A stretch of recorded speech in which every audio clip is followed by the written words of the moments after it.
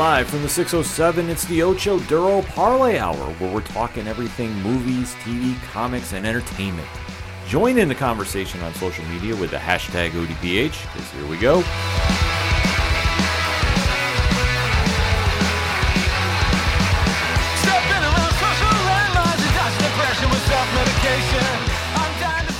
Welcome back for an all-new edition of the ODPH podcast, better known as the Ocho Duro Parlay Hour. What's going on, everybody? Thank you so much for joining us this week. My name is Ken M. Joining me in studio, as always, you know him. He's the co-host. His name is Padawan J. Hello, hello, hello. Folks, we have a lot to talk about in the land of movies, TV, comics, and more. You're listening to the entertainment edition of the ODPH podcast, and we want to continue the conversation with you after the show, so swing on over to odphpodcast.com. Join in the conversation on our social media accounts. All the links are right there. Check out Parlay Points, new comics blogs dropping past 4 days as if we're recording right now. Who knows? I might sneak another one out by the end of the week. That's why you got to read and check before you hit the LCS. You can also check out the TeePublic store, get yourself some ODPH swag. All that and so much more is at odphpodcast.com. And always remember to use the hashtag ODPHpod on social media. Kicking off this edition of the podcast, we were gifted a present from Marvel Studios early. Yeah, we were. Definitely surprised to hear about this, but we knew the show was coming to Disney Plus around November 24th to be specific. So we did get an early Christmas present from Marvel, and that is the trailer for Hawkeye. Yeah. Now, I'm definitely excited to see about the adventures of Clint Barton go on to the small screen, rather, because we have seen him in Avengers Endgame, and where he is now is a very interesting place. I'm saying it's a very kind of unknown place just because we saw what happened with Endgame, got back together with his family. But up to this point, prior to this trailer, we really didn't have any idea where he was or what he was doing because he's never really been referenced or mentioned outside of, I think, maybe a passing mention in Black Widow, which, of course, took place before Endgame. So, timelines. Right, because now we're entering the next phase of the MCU, and to see the fallout of our favorite characters post-Endgame is going to be the real fun part as fans. Well, and the past catching up with them. Yes, because his past is definitely catching up with him, and where the show is based is going to be heavily influenced off the Matt Fraction and David Aja run of Hawkeye, which if you have not read the comic, I can't stress this enough. Go to your LCS, go pick up the trade paperbacks. I've heard rumors that they're going to be doing a repackaging around November as well, so you want to make sure you're pre-ordering. So that would surprise me. It also wouldn't surprise me if there's some sort of like 50% off sale. I know Comixology and other online retailers like to do that a lot right before these comic shows and movies come out. Yes, so you definitely want to read up on this because you'll be a step ahead of everybody else who's just going to tune in and jump in late because this series has got a lot of people talking about it, and rightfully so. So that being said, we are going to break down the trailer that we saw, and we do give you that official ODPH spoiler warning, because after the countdown, we go deep diving into spoilers. So you have been fair warned. So if you don't want to get spoiled, pause this podcast right here, watch the trailer, and jump back into the conversation, because once we get done with the countdown, it's fully on spoiler breakdown. So Pat, that being said, 3, 2, 1. What did you think? I thought it was a really great trailer. I wasn't really quite sure what to expect because I haven't read the Fraction run. I've just heard you and others sing its praises. But I felt this trailer really, was really good and hyped up the show, but didn't give away too much. It just got you teased enough for, okay, he's trying to make up for lost time. He's trying to, mend fences, try to be the good father. But like we've been seeing with a lot of the stuff in this phase, it's the dealing with your past, the dealing with, you can't run away from everything forever, so it's going to be interesting to see how he deals with it in his own way. This trailer definitely hit the mark, pun intended. It gave me everything I wanted to kind of get a vibe from the show because obviously Hawkeye is a street-level superhero. You're not going to see him fight the likes of the Skrulls per se. You're not going to see him fight Thanos by himself. This is just kind of a very grounded story, and it's going to be dealing with his past, and especially his other identity as Ronin, which he had for a brief stint in Avengers Endgame. But where this trailer kicks off, we are in New York City. It is Christmas time. It's a wonderful time to be down in the city. Yeah, it is. If you ever get the chance, definitely go to the city around Christmas time. Yes, and we do see that Jeremy Renner has reprised his role as Clint Barton, and he's with his family and enjoying the moment that he's in because after losing them in the snap or the incident, whatever you want to define it as. He now has them reunited. He's trying to make up for lost time. Make up for a lot of lost time. I mean, as we see, he's in New York. He's taking him to dinner. He's taking him to see Broadway shows, especially some show called Rogers the Musical. Yes. Based off of Steve Rogers.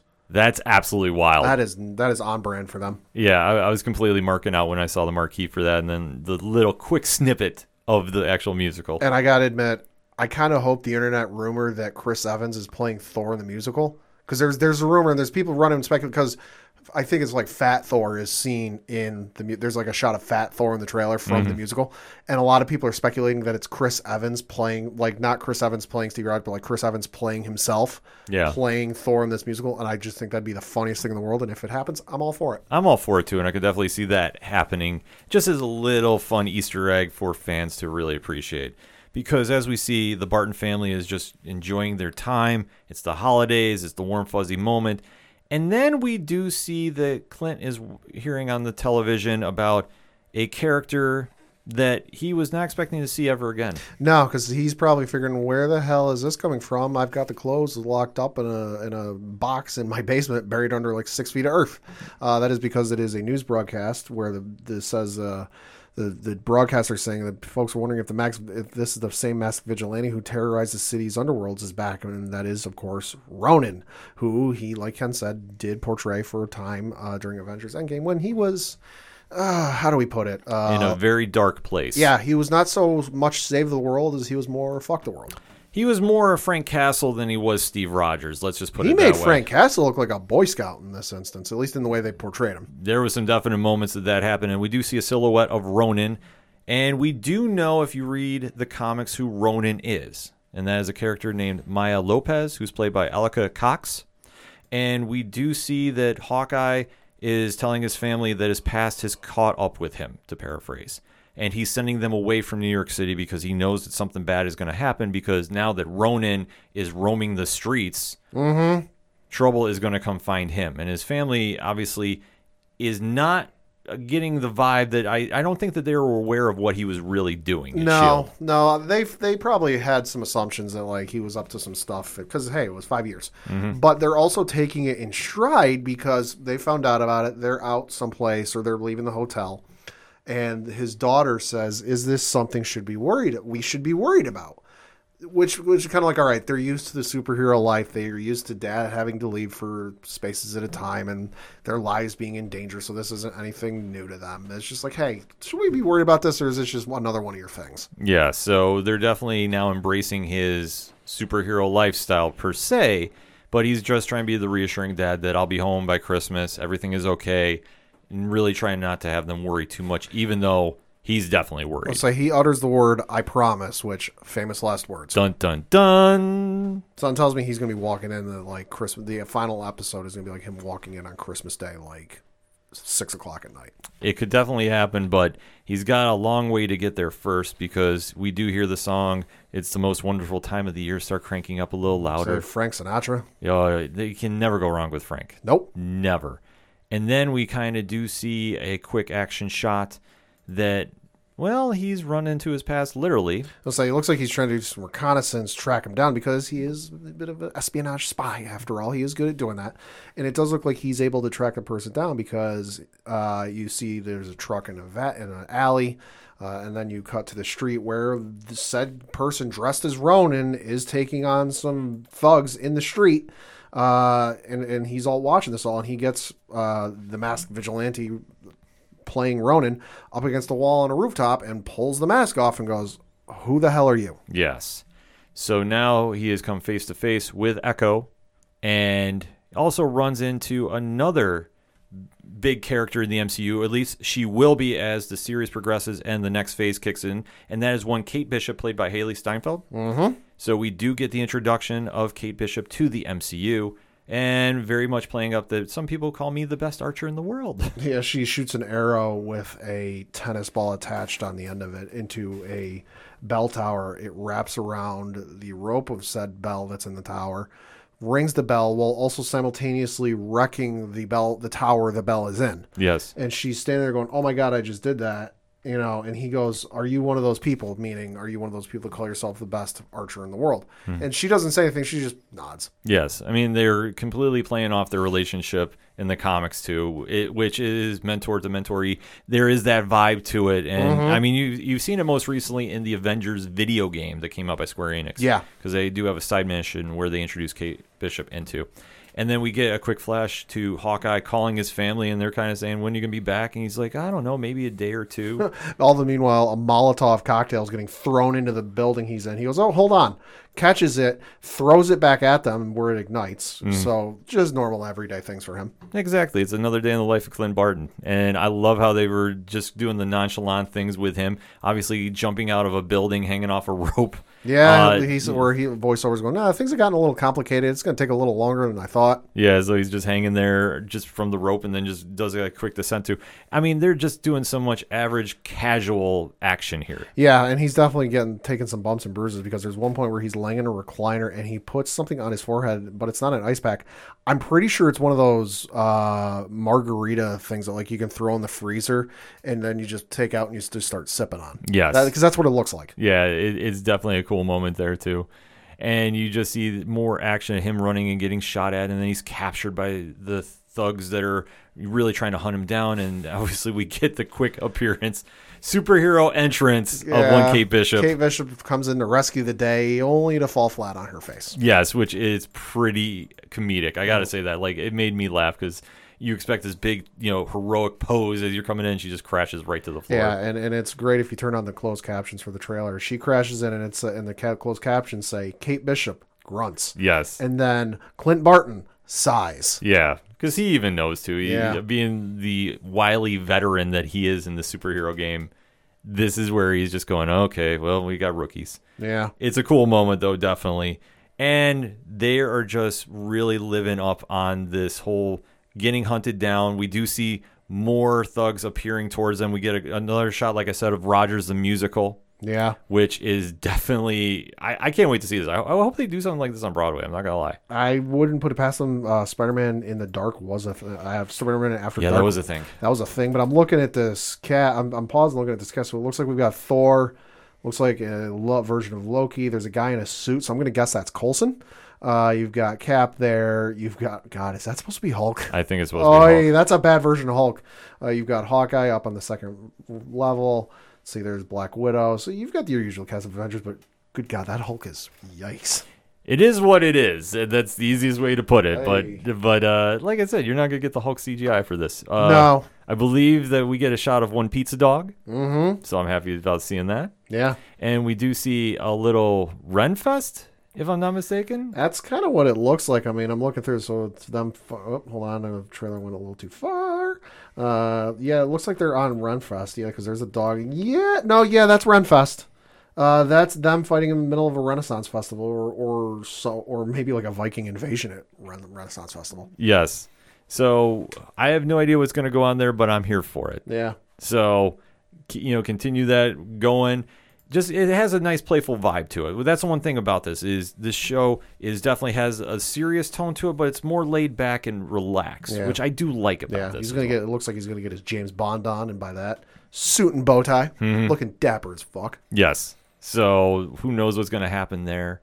And then we get another kind of quick action shot of our heroes facing off with the bad guys back to back with arrows. It's a cool action sequence. I'll say they're at the Rockefeller Center ice rink too. Yes, which is very cool, very iconic space in New York City. Yes. So how they're setting this up, it's just really just more back and forth action sequences. Ooh, I just noticed them. Hey, special effects people, if you're listening to this, you missed a shot in this trailer. Oh, he's pulling back on his arrow in that shot where they're fighting on the ice. Mm-hmm. There's no arrow there. Watch on the right side. Comes with the bow, fighting on the ice, right side. Ooh, pulls the arrow, the bow moves, and there's no arrow attached. That's a little wild. Maybe already left, but that's what I'm just looking at. It could be, like I said. I mean, it's one of those blink and you miss it moments. And then, like I say, they keep going back and forth with the action. We get a car chase scene where Kate Bishop gets introduced to the arrows of Hawkeye. Yeah. And I do love kind of the throwback. Quiver. Yeah, I do like the throwback to when he has all the crazy arrows. Oh, yeah. Because that does happen. It doesn't matter if you're Green Arrow or you're Hawkeye. There's sometimes You need to. You got to carry an exploding arrow for you for no reason. And as she shoots it towards an armored vehicle that's coming after him, it's kind of just a nice playful moment until she shoots the arrow. Well, because she's going to pick out an arrow, and he goes, not this one. And he goes, definitely not this one. And she goes, you don't have to say definitely. So then she picks one out, fires it at it. The truck flips on its side on fire, goes flipping barrel over end, and she goes, holy shit. And then this is while she's sitting outside of the car on the windowsill of the car. She then leans back in and looks at Hawkeye, and goes, there are arrows more dangerous than that one? And he just kind of looks, and he kind of purses his lips and just kind of looks off to the side like, yeah, kind of. Yeah. And then the trailer ends with the classic Hawkeye pose, or action pose, where he's jumping off a building, pulling out an arrow, gonna use it, and she's copying him. Yep. So it's a definite throwback to Avengers 1. Yep. So I'm all here for it. Then, like I said, the trailer just ends with the marquee. And obviously we get told that it is going to be starting to stream on Disney Plus November 24th. So the day before Thanksgiving here in the States. Yes. So overall, I really enjoyed this. Pad, what's your take? I really enjoyed it too. I was very excited for this just because, like I said, I've heard you and others talk about how good the Fraction run is. Plus, I'm growing to Hawkeye. He was kind of like okay, just whatever, he's there type of hero for me, but he's grown on me over the movies, and I definitely want to see where he's at. And especially I was looking at the casting earlier, it's going to be very interesting because if we remember what happened during the events of Black Widow, where especially the post-credit scene, where Yelena. Black Widow's sister was told what happened, and hey, your sister's dead, and Clint Barton, aka Hawkeye, is to blame. And that obviously we were drawing kind of dots there, going, okay, so that's going to lead her to get pissed off at him and want to come for him, not knowing the circumstances, because hey, the person who told her is a villain. But you look at the casting list for this, listed for all 8 episodes is one Florence Pugh, aka Yelena Belova. Yes. So there's going to be some shit in this series. It's definitely going to get interesting of how they're going to mix her into the story. I do like everything I saw from this, though. It teased enough that it got me excited to see it. And obviously, my feelings when they borrow from iconic stories. And I do say iconic for Hawkeye because, in my opinion, there is no better Hawkeye story. Oh, sure. This is so good.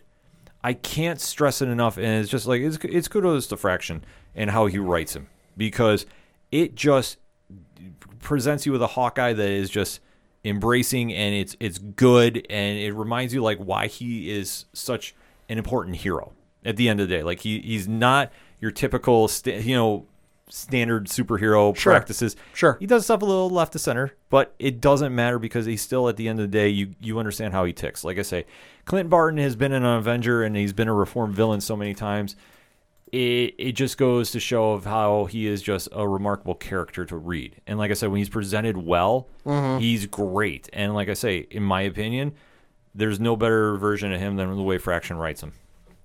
But I am just super excited to see what this next phase is going to present, because obviously with the whole Yelena factor that is thrown in, and to see how that's going to translate to whatever they're leading to, whether it's Thunderbolts or Dark Avengers, I think that they're going to be ultimately setting up, if I have to make an early ODPH guess, and this is just fantasy booking. Sure.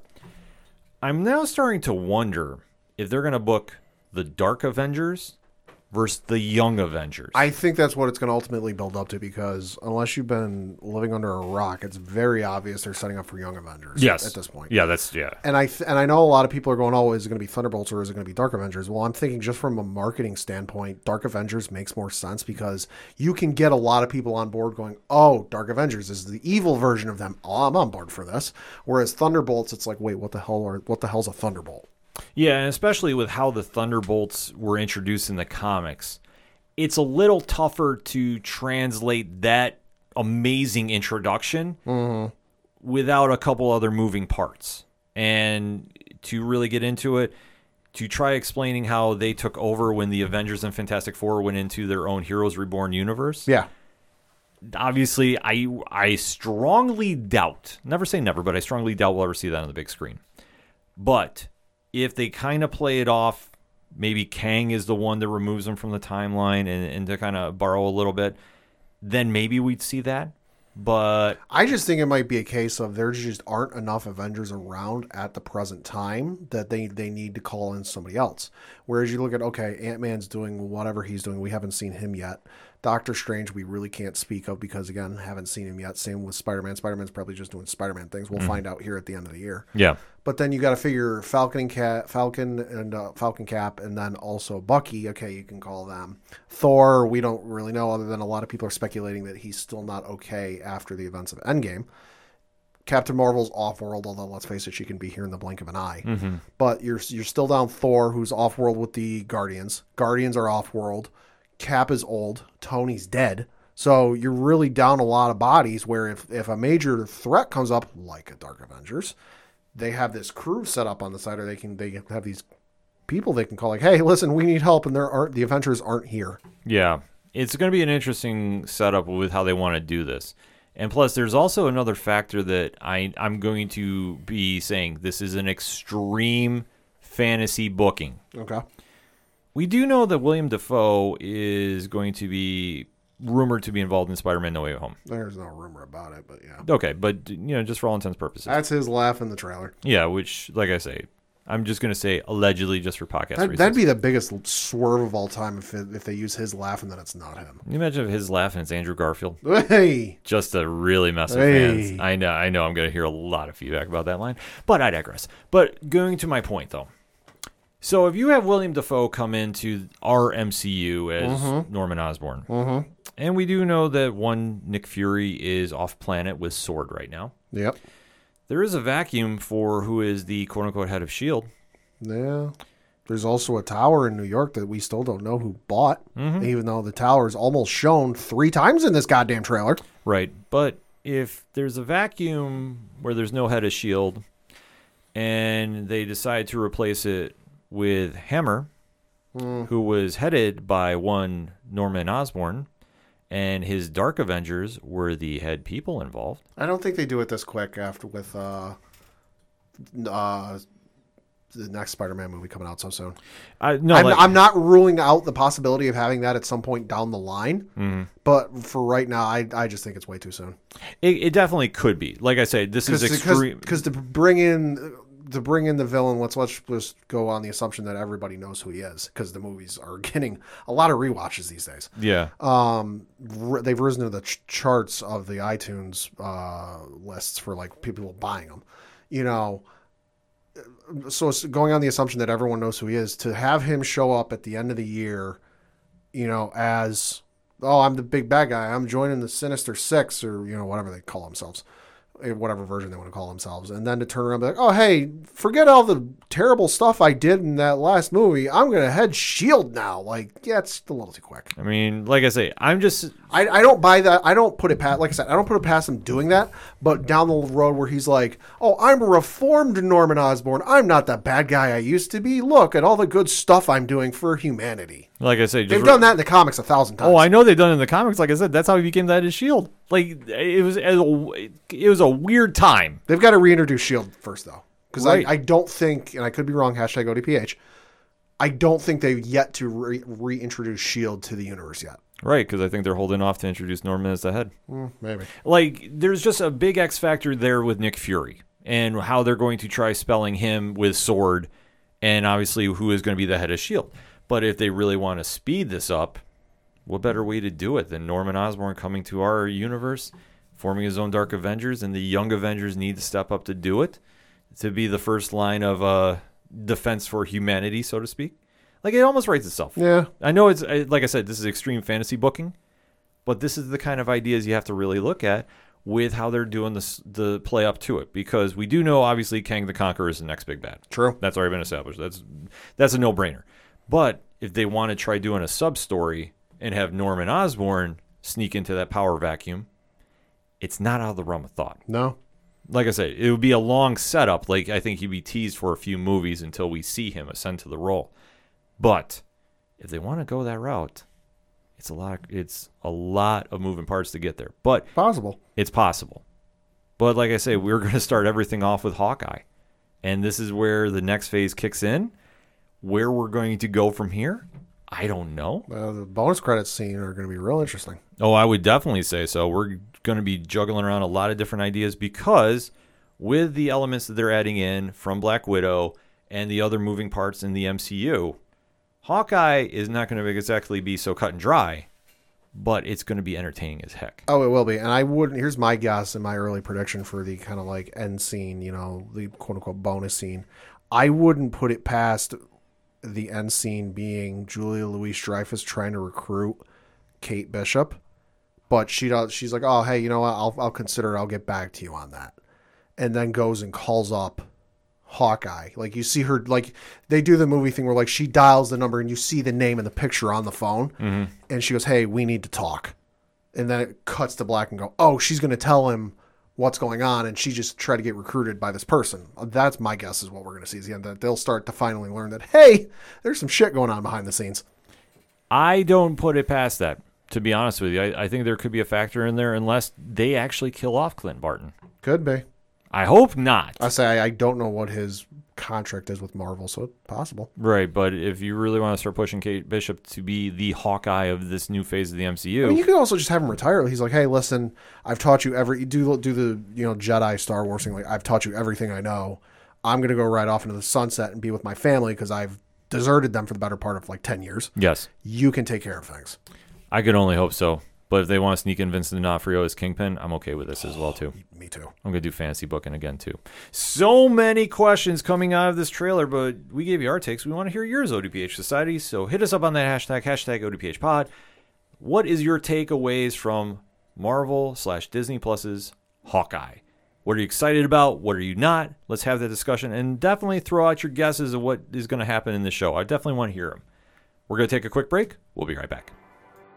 Hello, I'm Anthony. And I'm Dr. Issues. And we're hosts of Capes on the Couch, the podcast where comics get counseling. Superheroes don't always get to go home happy. That's where we come in. We offer psychiatric and mental health analysis of comic book characters. So check us out at capesonthecouch.live and across all social media platforms at Capes on the Couch. Coming back for another segment on this edition of the ODPH podcast, and let us break down the latest episode of What If on Disney Plus. Loved it. The hit animated show taking the parallels of the Marvel Universe and really flipping them on their 180s. Just by the change of a sentence. Yes. Not like paragraphs or pages. Literally one sentence. Yes, they're completely flipping them upside down, and we're getting fantastic stories coming out of this. We're coming off the heels of arguably the best episode. I know I'll catch some heat online for this, but I don't care. I love the zombies episode. I dug it too. Yeah, I know. That was receiving a lot of online criticism that it wasn't good because reasons. Yeah. I don't know. I don't want to even get into it because it was great in my opinion. But that's why I'm a fan. I can like that stuff. And if you didn't like it, you don't have to like it either. But that's why we have those conversations respectively. However, though, we are going to be talking about episode 6, What If Killmonger Rescued Tony Stark? Mm-hmm. So you know the deal by now. After the countdown, we go spoiler heavy with the conversation. So that being said, in 3, 2, 1, Pad. What did you think? I really dug the episode. It was a very fun take on twisting the original MCU film, Iron Man 1, on its head a little bit and seeing where it would go from here. And I got to say, this was really good. They really planned this one out nicely, and it's such a parallel to Iron Man 1, the movie that started it all.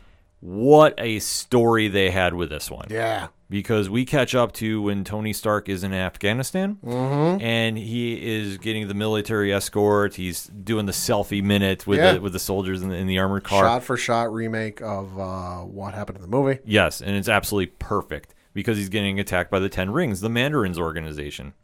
However, though, instead of being captured, he is rescued.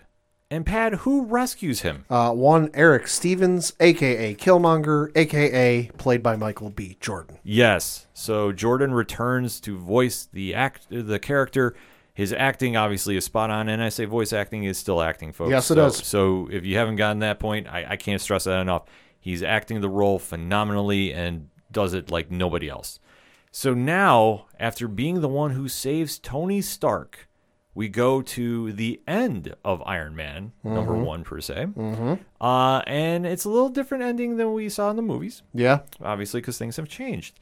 And as Tony Stark is addressing the media and he's explaining what has happened, Obviously, there's no Iron Man at this point. No. But he is promoting to his head of security one Killmonger, who obviously, after seeing him in action take out the Mandarin's forces in sheer brutal fashion, too. Yeah. Very precise, very on point, no room for error. So you help me, I'll help you. Exactly. Tony Stark decides to return the favor and promote him within his company. However, though, it's met with a little bit of controversy. I'll say it's about the same reaction that we got from the original Iron Man 1, where it's like, wait, what the fuck are you saying? Exactly. Where like he's like, wait, what the fuck are you doing? Where they're almost questioning it, and who is it? Pepper that brings up. She's like, wait, I got a couple questions to ask about this. You know, it was either Pepper or the reporter, I can't remember which, where they were like, hey, listen, I got some questions about this. You know, you helped save him, but your unit was stationed almost 400 miles away or whatever, 400 miles, 400 clicks, whatever it was. What were you doing there? And he goes, listen, I'm where I needed to be.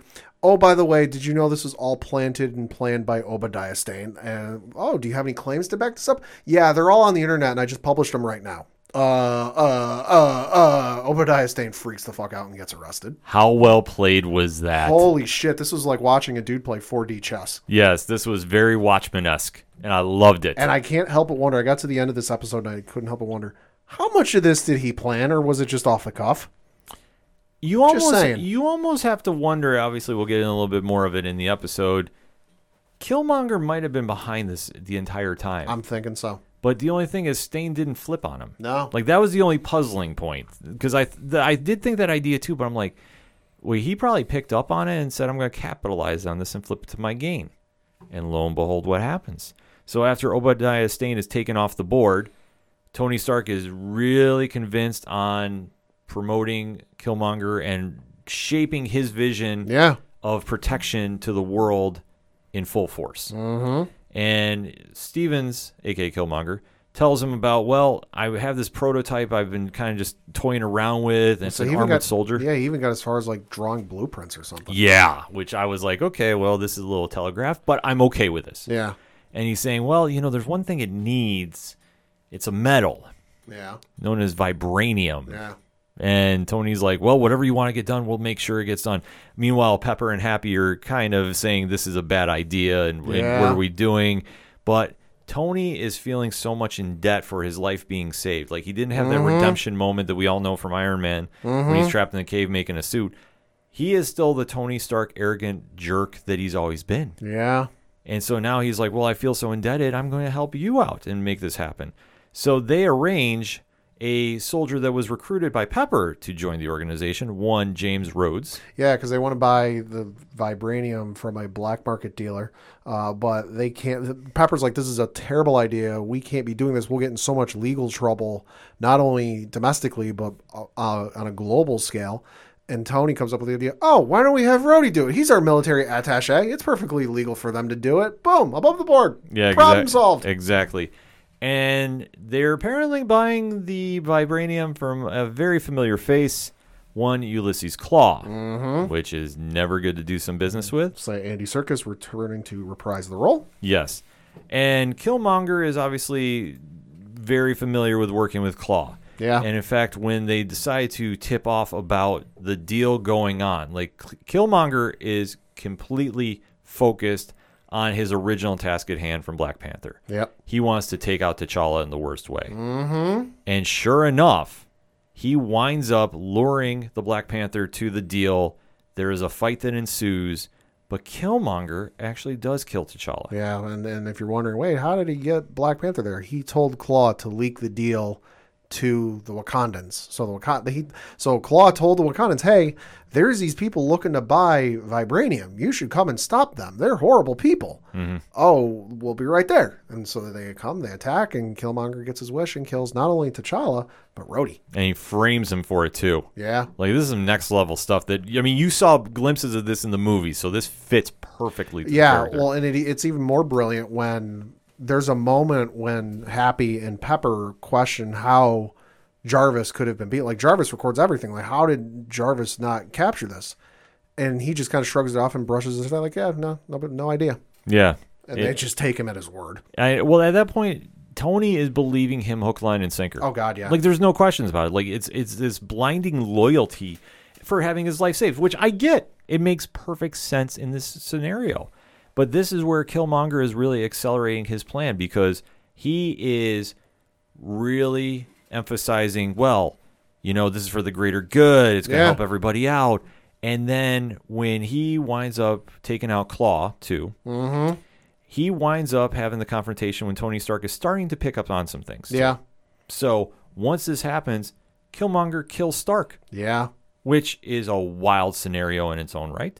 But now he's really ascended himself very heavy with this drone army being built. Yep, built, ready to rock and roll, and he's even framed the deaths of Rhodey and Stark as being done by the Wakandans. Yes. So that he even gets General Ross to go, yep, nope, it's the Wakandans. Why don't we go invade Wakanda? Yes, because General Ross always wants to go in with full force, no questions asked. He's got the country's best interests at heart. Yeah, exactly.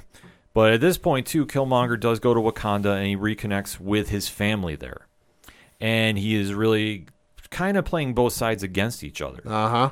And it's a wild scenario that happens because at this point, his drone army with the stolen vibranium is built. I'm saying Tony's also gone along the path of the original movie and built, because one of the issues they were having was powering them. They kept running out of power. So he goes, what if we miniaturize the arc reactor? And so that we got that moment. Yes. So it was very well tied to Iron Man 1. Like I said, the amount of detail they did between this and Black Panther was very exceptional. And I do enjoy that because there's those little Easter eggs in What If that are the variables that really make the show stand out. And then when we see the Killmonger is working both sides against each other, he has the drone army come into Wakanda. Mm-hmm. They cut off the force field, and the signal is working for General Ross to activate these robots. And then when just everybody thinks it's one, oh no, Killmonger reactivates them inside the Wakandan city. Yeah, and you really have a moment, like you said, Killmonger's, kind of reconnecting with his family. Not everybody believes him. You had Denai Guerrera return to reprise her role as Okoye. Angela Bassett returned to reprise her role as Queen Ramonda. You also had John Connie returning to reprise his role as King T'Chaka. Whereas everybody but T'Chaka is like, yo, I don't trust this guy with a 39.5-foot pole. He's like, no, listen, he's family. It's okay. He's helping us. And then he tells them, like, how do we stop? They go, how do we stop these drones? Oh, listen, if you just simply let him in and then close the dome, it'll cut off the reception for the drones, and they won't be able to work, and we'll be able to just take them off, no problem. So that's what they do, and they do stop. And it cuts back to General Ross sitting at headquarters, going, "What's going on? Get me eyes in there. Why are we cut off?" And they go, "Oh, look, great, we stopped him. Let's start taking him out." And Killmonger just pulls out a little remote out of his pocket, presses it, and they activate. Oh my God, how are they back on? Oh, of course, Tony must have foresaw that and built a backup where they'd automatically reactivate. Mm-hmm. So we do have a battle between the people of Wakanda versus the drones, and Killmonger leading the charge. Yeah. So he's yelling Wakanda forever. Yes, he's making himself the hero of this story. And after he takes out the drone army, he now becomes the new Black Panther. Yep. And is in the middle of an escalating war between Wakanda and the United States, where it's getting to the point that General Ross is ready to unload every single force he has. Yeah, he even says they've got ships parked in the ocean nearby with like every missile pointed at them. Yes. So as we're on the brink of a very bad war that is going to unfold, we do see that Pepper Potts, who has always had her suspicions of Killmonger, is greeted by a visitor. Yeah. And who is that, Pat? That is Shuri, a.k.a. T'Challa's sister. Yes. And they're on the same page that Killmonger has been working everybody over this entire time. And they decide to make a pact to expose him and take him down before this war actually happens. And the show ends.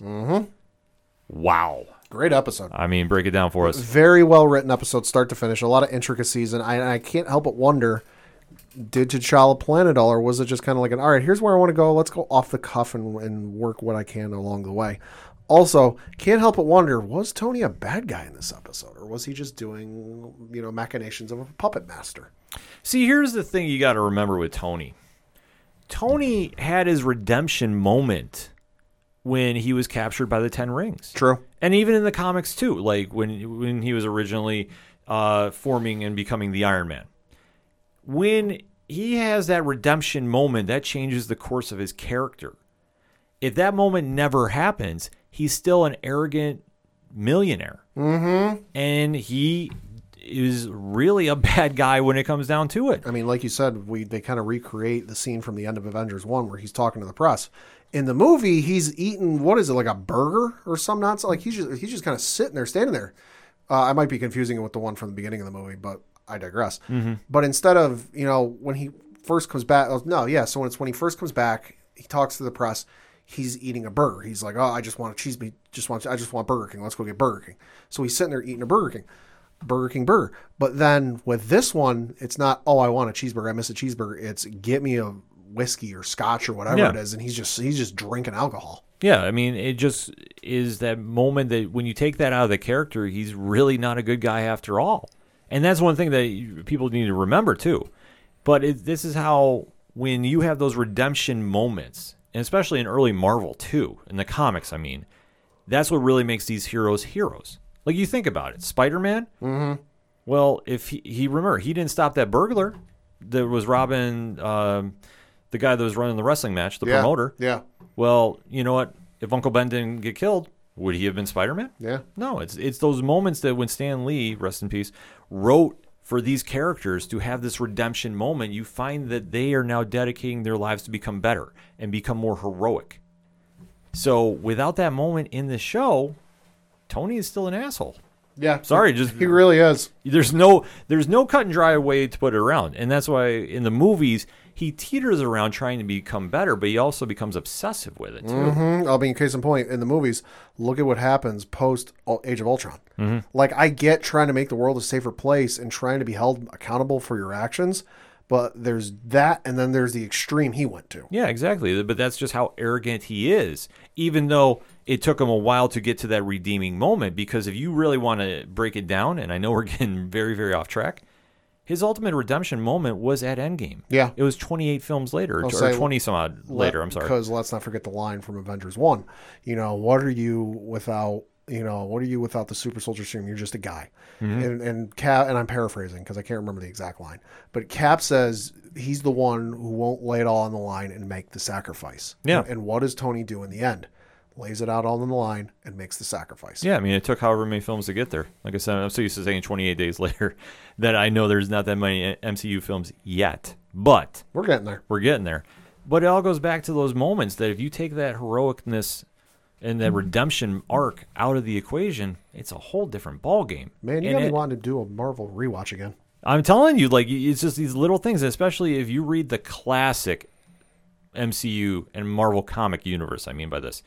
Look at all those moments where somebody has to have a redemption moment. Yeah. That's a good majority of the heroes. Not all of them. It's like 2 of the 3 Thor movies. Well, exactly. But it's how it impacts their characters moving forward. And like I say, and I can't stress this enough, if you take that little piece out of those heroes that we know, they're not heroes. They never become them. And you see how things can go completely wrong in this scenario too. Mm-hmm. It was written brilliantly. I loved everything about this episode just because the little details that you just got to really pay attention to, and to see where this story was going to go.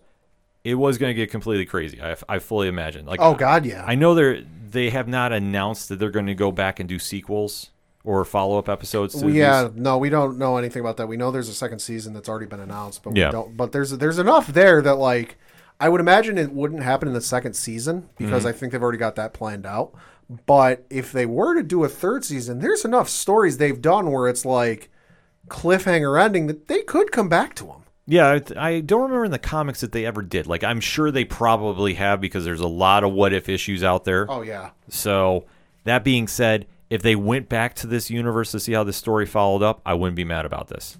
Because I think that they left a lot on there that definitely can work with for a sequel and see where we go from here. But if not, it's another great episode from the team over at Marvel Studios Animation. Yeah. And putting this together, the show has been on point. Every episode has come out, and I expect it to go fully strong in this first season till we get to Hawkeye. Yeah. So definitely hit us up on the hashtag ODPHpod. What is your thoughts about episode 6 of What If? What if Killmonger rescued Tony Stark? Definitely want to hear your opinions, ODPH Society, so hit us up, let us know. We're going to take a quick break. We'll be right back. Hey all, I'm Frank. Join me and my friends as we talk about all things geek. Here at Geek Freaks Podcast, we go over the weekly news of everything in geekdom, from movies to TV, video games, and comic books. We also have a growing YouTube community. Join us as we go over everything in your geek life and share in the love of geekdom.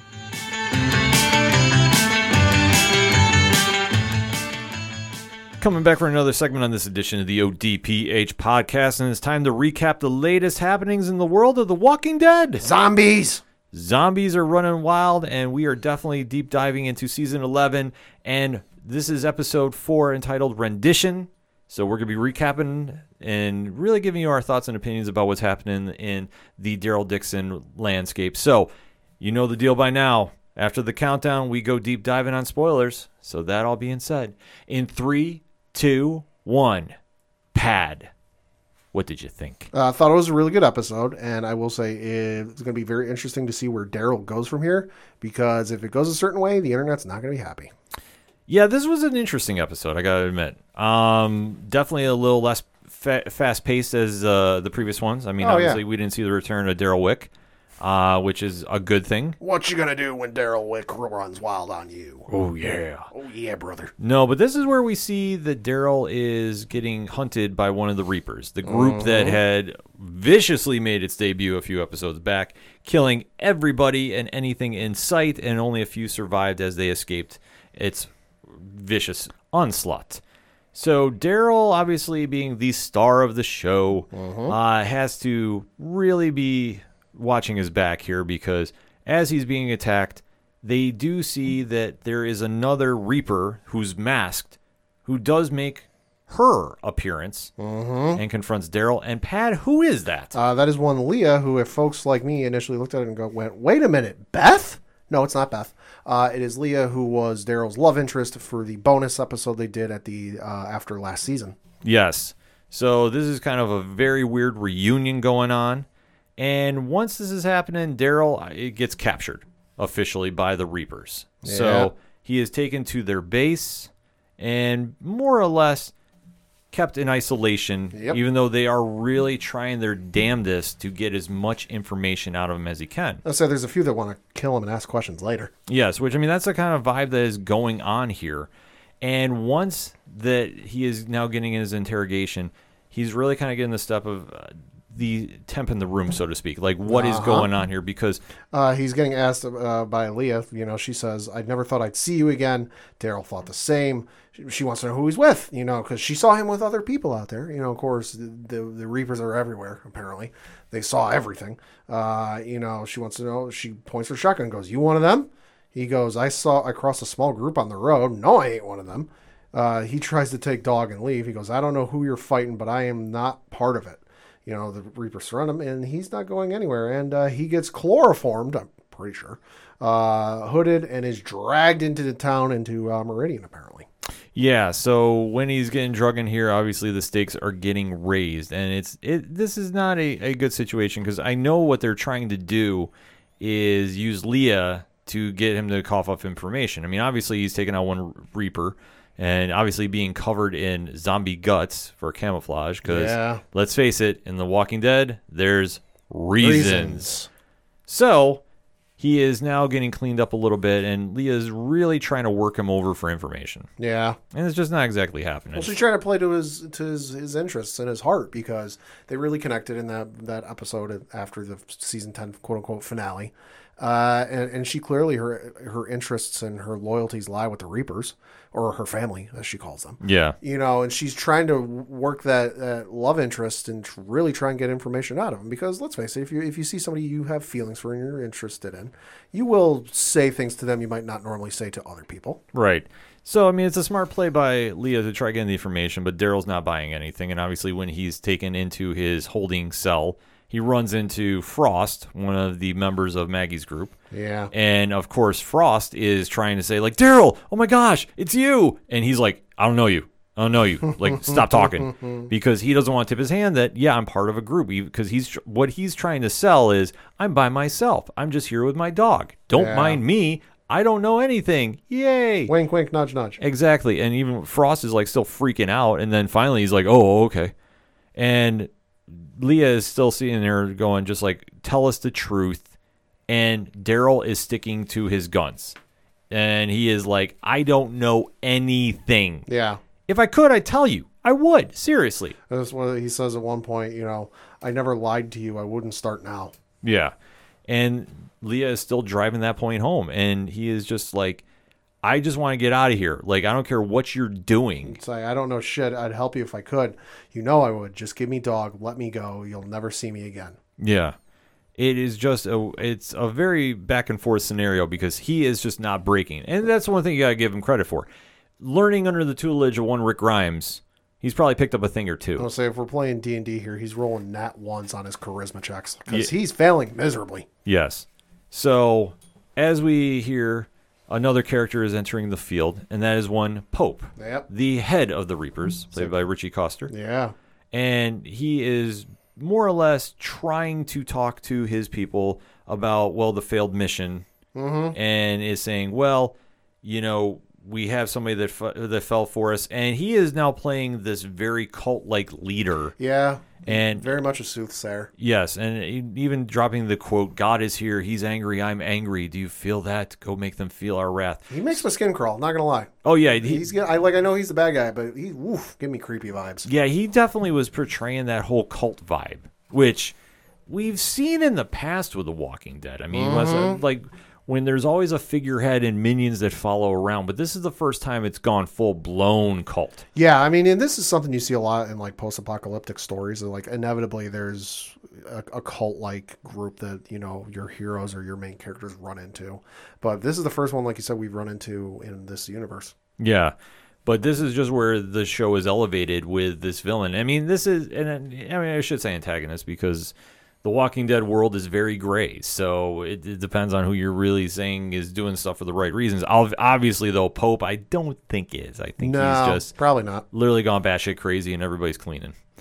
Enough said there. So, with that being said, Leah is still trying to sit there and talk to Daryl, and it's not happening. And she's trying to sell the whole point of, I've lost one of my family. This has been the first time in a long time I've had to experience this. The last time was you, and trying to play on the emotions there. And Daryl is like, listen, I came back for you. You weren't there. I did not leave you. Yeah.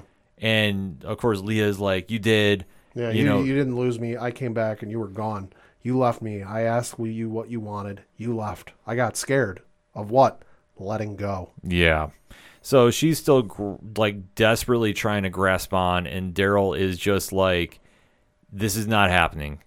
And he's more or less trying to give something just to get his way out of there. Yeah, he's really trying to worm tongue his way out of there, and it's almost working. Yeah. And he is just basically saying, there's a woman that runs our group. She's the leader and kind of speaks code as he's trying to portray because he doesn't want to tip off anything. And he's really kind of being very coy about what he's saying. Like I say, if he's really speaking in code because he doesn't want to give anybody's name away, he doesn't want to tip anything off. Yeah. And he more or less describes Negan so he's and playing, Gabriel. Yeah, he's playing two truths, one lie, where he says, there's a tall, skinny guy who never shuts up. Okay, true. There's a shotgun-carrying priest. Okay, also true. Yeah. But they have the numbers. Not true. Not really true. Not really true. I mean, yeah, they have more people, but let's face it, half of Alexandria doesn't really fight. Mm-hmm. So, running with this information, like the game telephone, she goes and tells Pope, who's just sitting there sharpening a knife. As one does. Like I said, you got to do something for fun, I guess, in the zombie apocalypse. What else is there than sharpening a blade? True. But hey, I mean, they don't got Netflix there, do they? This is true. So once this information comes to Pope, he is trying to really comprehend everything, but he's not saying anything. So he knows more than he's letting on. Yeah, he is definitely on top of the situation, and he's not revealing his cards because he feels a work is happening. Yeah. And sure enough, it is, because when he finally speaks, he's like, so tell me, did you really find what you were looking for? I told you he would be useful, and I was right. He's a lot like us. Pain doesn't scare him. Death doesn't scare him. Carver saw it. You see it. Yeah, and of course, Pope just has to hit him back with, I just see a guy who wants to get in your pants. Not wrong. Wow. All right, so this is where we're taking the conversation. And then Leah goes, yeah, come on, stop lying. You know he wants to get in your pants. Yeah, and he's basically saying, like, listen, you could have ended this. What are we doing here? And you didn't. And this completely explains, you still got feelings for him. And then, of course, she's trying to say, no, I didn't. At one point, he meant something to me. I've been open about that. But it ended the day you found me, and I chose his family. I have never once regretted that decision, and I don't want you to either. Do you? Yeah, and then he does, like, the weird, like, kind of like, I believe you. She's trying to play both sides, and she's never done it before, and it's very obvious. Yeah, and he's like, it's so creepy. He's like, I know you're full of shit. I will admit, as somebody who has lied a fair amount of times to my parents over the years, she's doing a really bad job. Oh my God, yeah, it's so bad. But he's even being worse because he's like, they're there. Like, it's almost that kind of vibe. He's saying they're there, but he knows she's lying. Oh, I know, but still, it's like, oh man, this is gonna end so badly. It's the parental moment of, like, your kid did something wrong, and you want to give your kid that opportunity to, like, own up to it, just to have that, like, building moment, like, learning moment, but then they don't do it. It's like, all right, now we got to string this along, even though I know you did it. Yeah, so he's like, well, let's go see what he's made of. So then they get into this weird scenario where Daryl is now in an interrogation spot. Yeah. Leah is there with him, and then all of a sudden you hear the lights go out, the door is locked, and all of a sudden the room's on fire. So Daryl being, well, I guess we could say he went Daryl Wick here to a degree, basically rips the boards off the windows and gets out of there after he punches his way through the glass and pries the windows open so he can escape and gets Leah out of there too.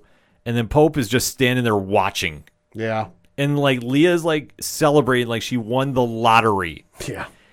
What kind of stuff are they smoking? Like, seriously, this is just like, oh, my God, the cult Kool-Aid is strong here. 100 proof. And, of course, Pope has to give the crazy forged by fire, ordained by God, welcome him speech. Yeah, and then in return, the chosen ones, a.k.a. the other cult members, I guess we could say. Yeah, the Reapers. They recite Fortudo Salutis, which there's a little bit of an interesting thing about that. It appears to be, this is from Talking Dead, it appears on Leah's arm on a tattoo. It's a Latin phrase, which appears to be, and I'm reading from an article on comicbook.com. Fortudo Salutis appears to be taken from Psalms 140 in the Bible, in the King James Bible, which roughly translated to mean support in times of war. Yeah. So this is a very interesting dynamic because after Pope catches up with Daryl after the test, and almost gives his origin story about how he says his chosen ones met in the valley of death, and gives a scenario that it portrays him that he was a soldier fighting in Afghanistan and how they were left behind by the powers that be. And he even drops this weird quote about they didn't know God. They never saw his face. It's not like we did. We saw God everywhere. He was in the blood and the horror of death. He was there telling us where to go. Didn't have much else to hold on to those days but him and each other.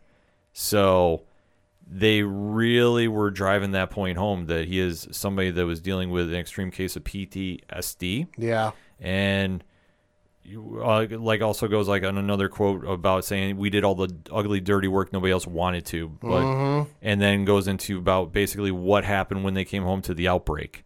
Yeah. And just like the other quote that he dropped, that this is what I knew we were the chosen one. This is when I knew we were the chosen ones. These men who upon these bodies of fire had no power. It's a very gripping scene and really explains Pope and what his followers are doing. And then we get a little more foreshadowing with Daryl and how Pope is saying, well, Leah was right about you. And, he's family now, and really just trying to get him to join their ranks because after passing the test, this is where Pope really thinks he'll become an asset to their group. And then they do have this moment where they're giving one of their fallen members a quote-unquote proper send-off. There's nothing proper about this. Right. It's just absolutely very, very awkward what happens here because Pope is just sitting there questioning somebody else that was with them on the original outing. And he's asking about, like, where were you when all this went down, that you have a fallen brother? And when he's getting the interrogation, the member in question does not have a good answer. No. And Pad, what happens to him there? So he asks where he was. He says he was right there. And then Pope says, facing the enemy? Sir, yes, sir. And Pope says, human nature is to run when you are scared. You know what that's like, right? And he looks to Daryl. He says, it takes divine strength to face your fear head on. Risk everything for someone else. We all saw what you did, getting Shaw out of the fire first. You felt it, huh? How far he would go just to keep you safe. Today, God baptized you in that fire, made you one of us. You see, there's one thing I forgot to tell you. Never turn your back on your brother. God doesn't only use fire as his baptism. It's also his wrath. And then he throws the member into the fire and keeps his boot on his face. One of the more vicious scenes they've done since probably Glenn got killed. Yeah, well, originally it starts on his face, but I think he ultimately just keeps his boot on him while he's being burned alive. Oh, yeah, like, but you full on see the skin peeling off his face. Yeah, like it's an intense scene, and it ends with Pope saying, quote, we are the chosen ones. We run into battle. We run into the fire always. And as you're seeing somebody get burnt alive and everybody is standing there watching and using that as a rallying cry, it's disturbing. Oh, yeah, and you can, if you watch the scene back, you can tell Daryl's like, yay. Well, I think that now he's really seeing this group and how he needs to find a way out of this, because I think he knows that he's running on borrowed time, so to speak. Yeah, no, he is. I don't think for one second that he's joined this group, so quote unquote. I don't think he's turned heel. I think it's just a case of he's behind enemy lines and he's lying through his teeth in any way he can just to stay alive and get back with his group. Yes. I mean, like I say, it's a frightening ending. It's a very powerful one because you understand Pope and what he's doing to a degree, and how this is going to affect everybody else moving forward is going to be a very, very deadly case for our quote-unquote heroes in the Walking Dead universe to deal with in the upcoming episodes. Pad, final thoughts on this one? I thought it was a good episode. Very interesting to see where we go from here. Don't think for one second Daryl has turned heel, to borrow a wrestling term, but I did dig the episode. Yeah, like I said, it was a very interesting episode, and you get a better understanding of what this group and, like I say, the cult-like vibe, because of how much they're using religious overtones to demonstrate what they're doing. It's a very strong play. Like I said, we've seen these big bad groups before with one figurehead, but never in a situation like this. Mm-hmm. And to see how this is all going to shake out is going to be very fascinating to watch, because unfortunately they already tipped their hand they're going to be doing the Daryl and Carol spinoff. Yeah. Still knowing that takes away from this. I mean, it does, but it also, that spinoff could take place in the 6+ years that have time jumped for during the show. You would think, but who knows? I mean, that's a lot of time they can play with. That's the only question that I think would really help them at this point, because it's hard to believe that somebody like Daryl, who you've now banked your franchise on, is in really this much danger. And that's why I say, that's my only takeaway is, if this had been somebody else, like a Father Gabriel, like a Maggie even, different scenarios, I think then you'd have that real strong sense of danger. There is already that sense here, and this group is doing this. Obviously they've got evil intentions, and however they want to try spinning it, it's still going to lead to just chaos everywhere. Yeah.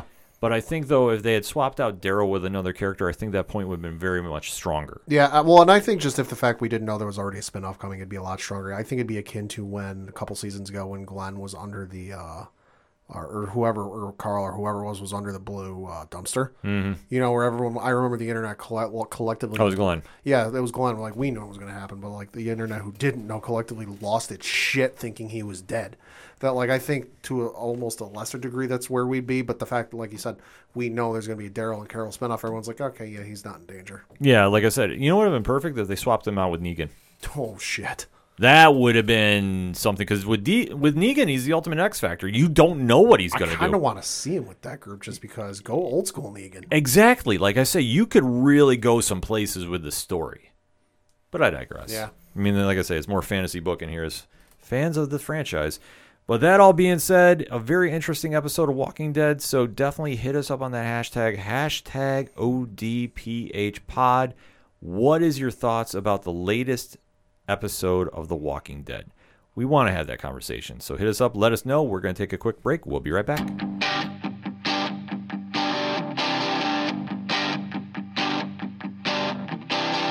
This is Tom from Tom Joe Lou, This is Matt from Sidemen Sounds. and you're listening to ODPH Podcast.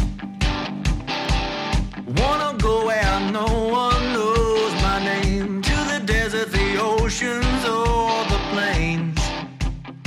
'Cause I wanna go. Coming back for the final segment on this edition of the ODPH podcast. Pad, what you got for those one shots? I got just one thing to talk about because it took up a bulk of my time on Thursday last week. PlayStation held its PlayStation Showcase live stream, which took place about 4 in the afternoon Eastern. I live tweeted it on my own account, but it was highly anticipated because, hey, PlayStation is showing off stuff. Never know what it could be. And it ended up being a great show to watch if you're a PlayStation fan because they unveiled a whole bunch of stuff. They started off the damn show, and I got to give credit to my friend Jordan over at Cinelinx, who kind of had this rumor a while ago, but it was never officially confirmed until now. Folks, we're getting a Star Wars Knights of the Old Republic remake. Let's go. Announced for PlayStation 5. This started off the damn show. So this is when I went, oh shit, they're starting with this. This is going to be a good show. So it's not only one of the best Star Wars games of all time, but it's also one of the best RPGs of all time. Much beloved by the fans. The folks over at Lucasfilm Games and then Asper Games, who've worked on a couple of the older Star Wars games and brought them to current consoles. You know, I know they did Star Wars Jedi Starfighter. They brought that one. Star Wars Republic Commando. They did this too. Star Wars Jedi Knight games. You know, they've done a whole bunch and brought a whole bunch to the current consoles. They're bringing a remake of the classic game, which first arrived on the Xbox in 2003. It was also on PC. They're bringing it to PS5. The nice thing is it's not only being developed by industry veterans, but also some of the original team who worked on Star Wars Knights of the Old Republic. So they said it's going to be a remake. It's not just a fresh coat of paint and update the graphics from 2003. They're going to keep the core of the story there, make some changes. So I cannot wait for when this comes out. Christ knows it's going to probably be a while, but it's going to be amazing. It'll be worth the time when it comes out. I mean, Absolutely. obviously, that franchise, enough said. Then you had and I'm not going in any particular order, I'm just reading off an article from IGN.com. You had a gameplay trailer reveal for the sequel to God of War, the 2018 game. This is the first gameplay we got to see of the game. Of course, the game is titled God of War Ragnarok, so if you're familiar at all with that name, you know what's coming. It takes place a few years after the 2018 game, and the trailer shows there's still some strife between Kratos and his son Atreus, or should I say at this point, listen, I could say spoilers, but it came out in 2018. It's 2021. You've had an entire year to play the damn game, especially because of pandemic.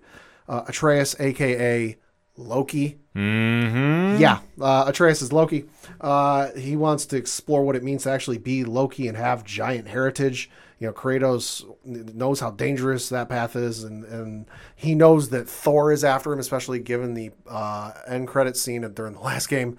He's going to have to face Thor, which is voiced by Ryan Hurst, a.k.a. Beta from The Walking Dead. Dope casting. So, and the interesting thing with this is the folks over at Sony Santa Monica Studios did say that this will wrap up their Norse mythology story. So it's only going to be a duology. It's not going to be multiple games like they did with the Greek mythology. So there's a fair amount of Norse gods we got to go and kill, because that's the thing with God of War. You don't just fight the gods and leave them on the side of the road. You have to kill them very viciously. Very viciously. Case in point, Zeus at the end of God of War 3. Yeah, I kept punching and didn't know I was supposed to stop. Just saying. My screen turned red. But I cannot wait for this. No real release date of when this is coming out. We got a announcement trailer. We knew this was coming. It was just a matter of hearing about when. And Christ almighty, I gotta say, the folks over at Insomniac Studios do not fucking sleep like ever. Yeah.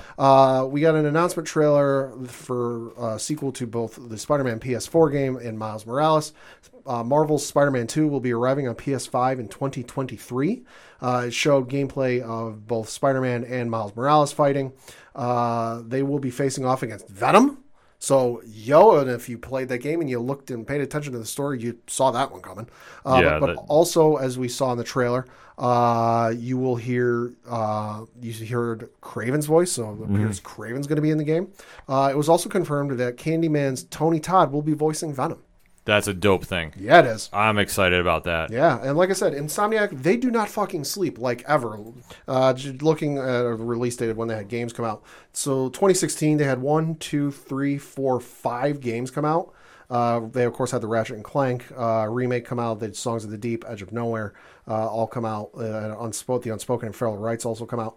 But then they took 2017 off, and they didn't have anything come out in 2018. But since 2018, they had Marvel's Spider-Man come out. For PlayStation 4, and then it obviously got re-released for PlayStation 5.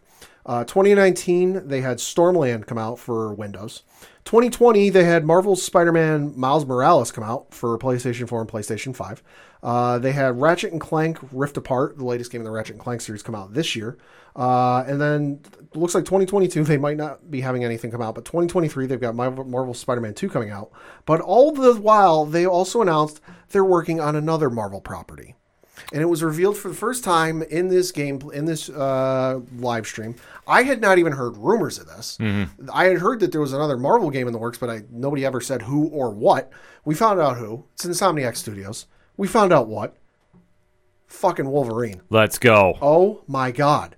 So the game is being directed by Marvel's Spider-Man, Miles Morales' Brian Horton and Cameron Christensen.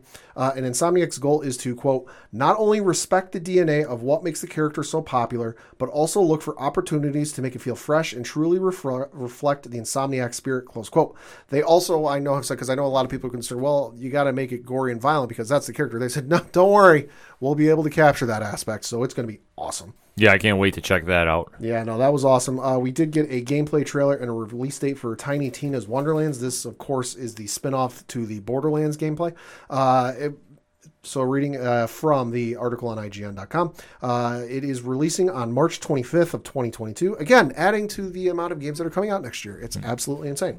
It says, quote, we catch a glimpse of some of the epic settings of Tiny Tina's Wonderlands, which include everything from majestic towns to mushroom forests, foreboding fortresses, and more.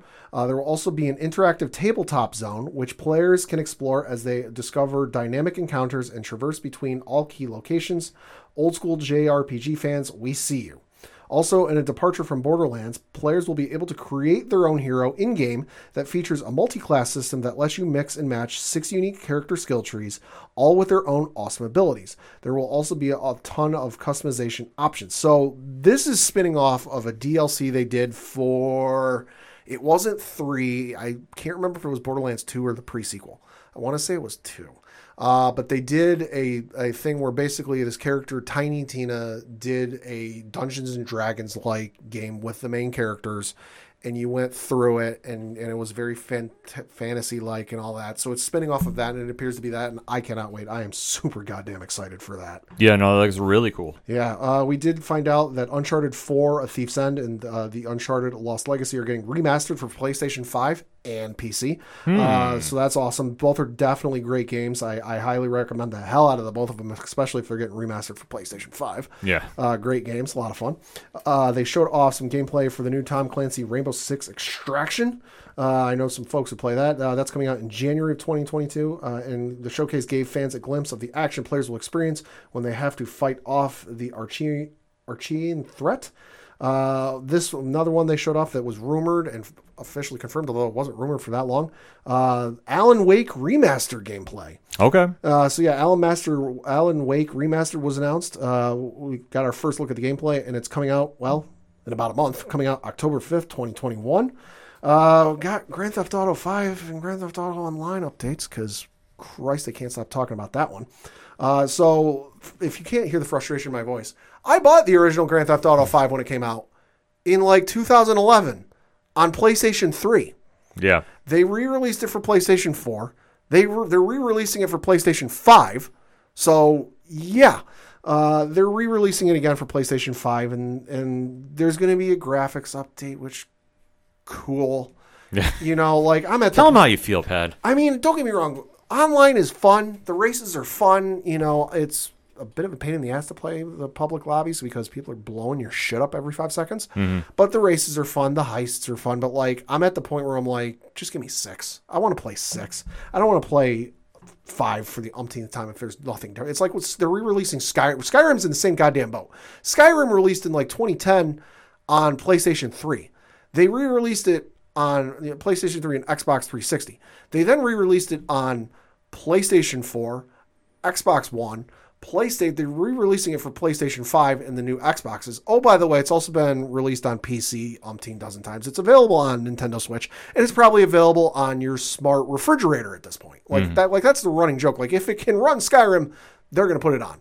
But it's just I'm like a lot of the internet. I just don't care at this point. Like, yeah, it's already ran its course. Like I don't know.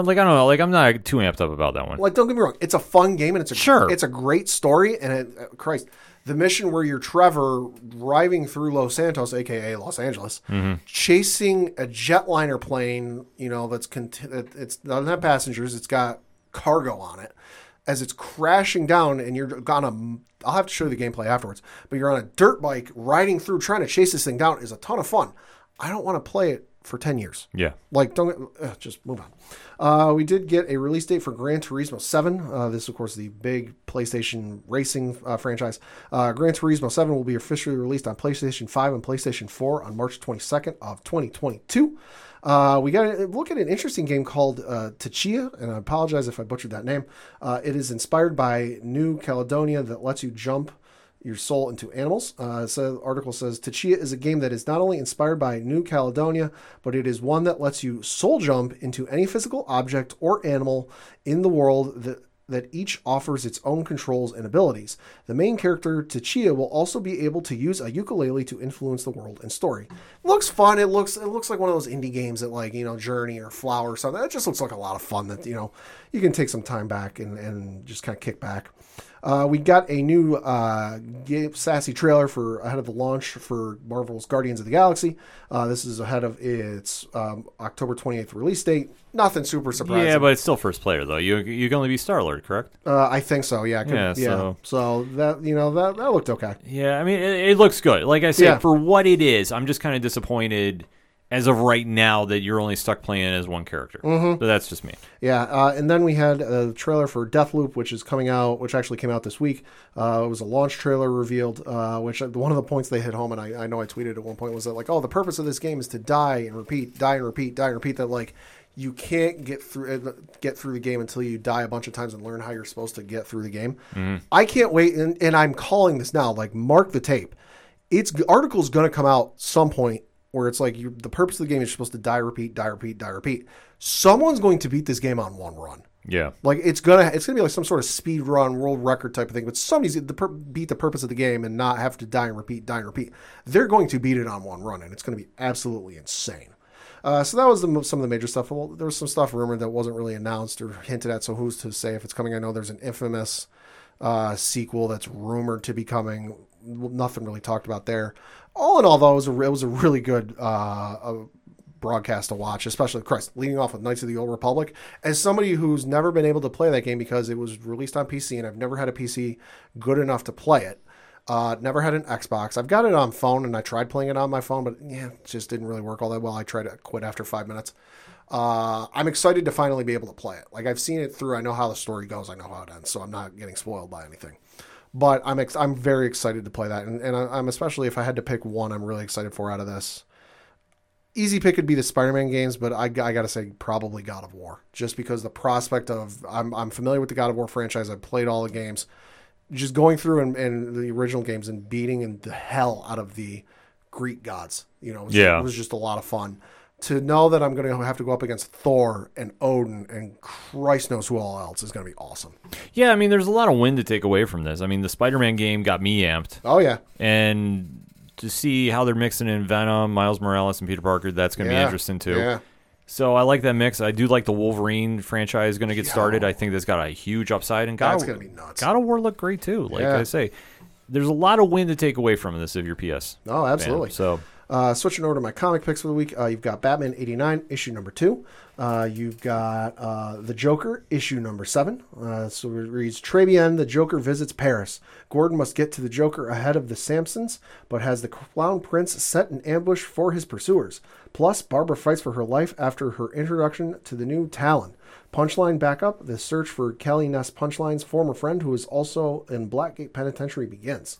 So definitely check that one out. You've got Justice League issue number 67. Star Wars Darth Vader issue number 16 coming out this week.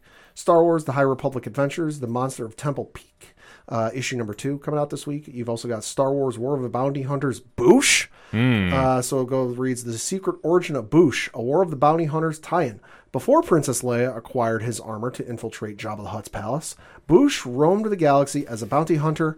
He and his team of lethal warriors were exiled from their homeworld, but what horrible event from Boosh's past doomed them all to wander with no hope of ever returning? Desperate to survive, Boosh takes a suspicious job from this shadowy organization to assassinate Domina Taggi, the leader of the powerful Taggi family, a galactic dynasty stretching back countless generations. But Domina is the most dangerous enemy Boosh has ever faced, and the desperate exile has the most difficult choice of his life to make. Alyssa Wong and David Ballinson's one-shot is the third of 4 action-packed War of the Bounty Hunter tie-ins about the criminal underworld's most notorious hunters and scoundrels, all told by the best Star Wars writers and illustrators in the galaxy. I'm definitely excited for this one just because it's Boosh. There's always been talk and rumors about his past, but nothing ever really firmly said. So yeah, it's cool to finally get this. And lastly, but not leastly, you've got Superman and the Authority, issue number 3, written by Grant Morrison. Let's get weird. It's going to get weird. I've already read the issue, and boy, oh boy, it's going to be making some headlines. Description reads, Superman put the Authority back together. But why? What threat is out there that only this group can contend with? The Ultra-Humanite, of course. This fearsome foe is forming a team of his own, one designed to go fist to fist with the Authority. It will be their baptism in battle to prove if Superman is right, that regardless of who we are, there is a hero lurking inside even the worst of us. This penultimate issue is an important chapter in the new Superman mythos, helping to keep set up where Clark Kent goes next and who he goes there with. Yeah, I don't want to spoil it, but like who Ultra Humanite has involved in his army is That's a left field curve. It really is. It definitely will not see it coming. No, you definitely won't. I've already read the issue too, and yeah, I was not expecting to see who I saw there. But you know what? Let's get weird. It's Grant writing. This is true. So for my picks, I definitely did a little more reviews this week on Parlay Points. So definitely head on over to odphpodcast.com. Hit the Parlay Points link. It's right there in the ODPH Extra section. You can see comic reviews. Because my picks for this week, Boom Studios. Okay. Dropping some more Power Rangers on us. So Power Rangers 11, written by Ryan Perrott and art by Francisco Mortarino.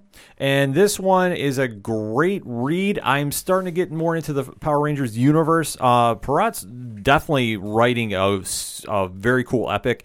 And like I say, this book has gotten a lot of hype, and rightfully so. Artwork is definitely on point. The story they're building, there are some big moments. If you're super into the Power Rangers mythos, you'll definitely appreciate a lot.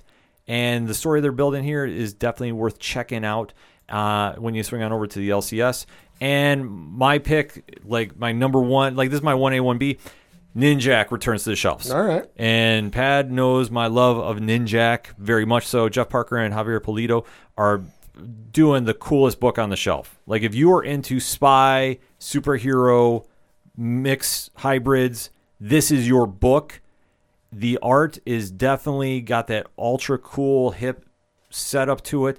It's a throwback style too. I love how the panels are set up and the story they're painting. This is straight up James Bond level stuff right here, folks, which, I mean, obviously Ninjak being the most deadliest spy in all of Valiant Universe, you expect this, but you really get a lot of cool twists and turns here that you will only read in this book. So definitely check out Ninjak number 3 by Valiant Entertainment. And I'm also plugging the early release right now that we were lucky enough to get from Valiant. So shout out to Valiant Comics. They sent over Harbinger number 1. The Harbinger number 1, I should say. This book is going to be dropping in October. Definitely get to your LCS and make sure you reserve a copy now because this is going to fly off the shelves. The book is incredible too. And Colin Kelly, Jackson Lansing, and Robbie Rodriguez on the artwork Ooh. Holy, yeah, Pad. I know right. he just lit right up. I'm showing him the preview pages right now. Ooh, those are nice. Yeah, this is some badass comic stuff right here. It's a great introduction. If you're familiar with Harbinger from its original run at the early start of Valiant, this is definitely a great refresh on that whole universe, or sub-universe, I should say, of Valiant. But damn, is this a good book to stock up on. And I'm going to tell you right now, seriously, get to your LCS, however you are buying comics. Make sure you don't miss this when this book drops. I'm guaranteeing you this is going to be one that is going to get talked about a lot. The hype is real on this, folks, so definitely make sure you don't miss it. And make sure, as always, to support your local comic shops wherever you're at. Definitely go in there, buy out some books, and definitely support your independent podcasts covering comics too, like our guy Brian Wayne over at Cheers to Comics. Obviously giving you everything you need to know about in the land of comic books. So for my one-shots, very quickly, Stargirl. Kicking into high gear this week. The episode was very, very strong. It's the summer school series, and there's a lot of big reveals that happen. I don't want to spoil this too much because I'm telling you right now, if you haven't caught up on this season, I'm hearing a lot of the ODPH Society is saying, I'm behind on this. You need to catch up quick. This episode that just dropped, Chapter 6, big ramifications. A lot of cool moments, including one of the best fight scenes I've seen the CW do. This is on that Arrow level. I'm going to say it right now. Wow. So there's a very cool fight scene that happens with our Justice Society, and the big reveal at the end of the episode, the stakes have just went up even higher, and there is one of the most creepiest endings you'll see in all of CW DC Comics history. At the end of this, there is some very horror movie elements to this season right now, and I'm here for it. No sophomore slump whatsoever. Also, we had a big announcement via Netflix that we are going to be getting a Grendel live action show. Now, Grendel is an old school comic book created by Matt Wagner via Dark Horse Entertainment. Book has been around for many years, I believe, from 1982, if I'm not mistaken. So, that being said, there's a lot of history behind this character, and it was announced that we're going to get a live-action show. Abu Bakr Ali is playing the title role of Hunter Rose, and I'm reading this via IGN. A gifted fencer and acclaimed novelist, Rose is driven by a mixture of boredom and vengeance to become a costume vigilante before ultimately taking control of the city's criminal underworld. So this is going to be a show you definitely do not want to miss. There's some news breaking about it. As we start getting more information about that, obviously we'll be tipping you off. But if you haven't ever checked out Grendel, it is definitely worth picking up at the comic shop. And like I said, it's an older book, obviously since the 80s. There's been more recent renditions of it though. So it's definitely something, if you're looking for something a little different, definitely go check it out. I'm very excited to see where this series is going to go. And definitely want to make sure I mark that down. Netflix has got a lot of programming coming out right now that you definitely want to get ready for as we go into the year's end. Cowboy Bebop. I know the Umbrella Academy Season 3 is definitely approaching soon. Say Witcher at the end of the year. Yeah, I mean, Netflix is loading up right now, and Grendel is going to be a great addition to the lineup, shall we say. And lastly, this weekend, especially Saturday to be specific, is Batman Day. Yeah. Our friends over at Geek Ops did an amazing episode talking about everything Batman, but Pad, very quickly, what does Batman Day mean to you? Batman Day, it's a fond memory of growing up watching Batman the Animated Series and getting real into that show, and then just kind of going from there with Justice League. It kind of introduced me to the larger world, just because when I was born, the only Batman thing I'd really known about was that. I didn't know about the Michael Keaton. I didn't know about the films. I didn't know about the comics. I just saw the cartoon and got drawn to it. And then inevitably, just because I was flipping channels one Saturday morning, afternoon, and the Adam West show was on TV Land, and I got really into that. And I got really confused because I went from being a kid watching the cartoon and he's using the grappling hook going from building to building. And then I'm like, Dad, why is he climbing up the side of the building and not using his grappling hook? So going from introduced to that to Justice League and just kind of opening to the larger DC world. Because I think if it were not for the success of the animated series, I don't think I would have gotten into like DC Comics at all. Yeah, Batman obviously has been one of the most historic and legendary superheroes of all time. There are freaking college courses about him. Exactly. I mean, he has just stand the test of time, and obviously to still be relevant to this day since his debut is truly telling. I mean, there's a lineage of great stories throughout the years that you can definitely go through and check out and really understand the character that is driven by vengeance like nobody else, but has his own code and has become the most dangerous human being in all the DC Comics universe.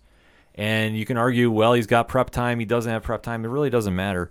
He is the ultimate weapon when it comes to human perfection. And to see how he's transcended through the animated series, the movies, TV, I mean, he's still generating that buzz around him and is always a high-profile appearance whenever you see him hit pop culture because he's gone to that level. There's only certain superhero and comic book characters have done. And to see it still be relevant to this day is truly amazing feat, and it just goes to show about how that small character has now become this giant force of nature in culture. And to see where it's going to be going in the future, we do know about the Matt Reeves movie coming out. Yep. We've heard a lot of talk about spin-off shows from this coming as well. Yeah. We do know the comics are going to be still rolling strong no matter what. And you're going to have new voices take over books and really kind of carve their own niche in the history of Gotham. And really just drive home that point of why Batman is still relevant to this day. So you definitely want to go check out your local comic shops. I'm sure there's going to be a lot of places doing a lot of things for it.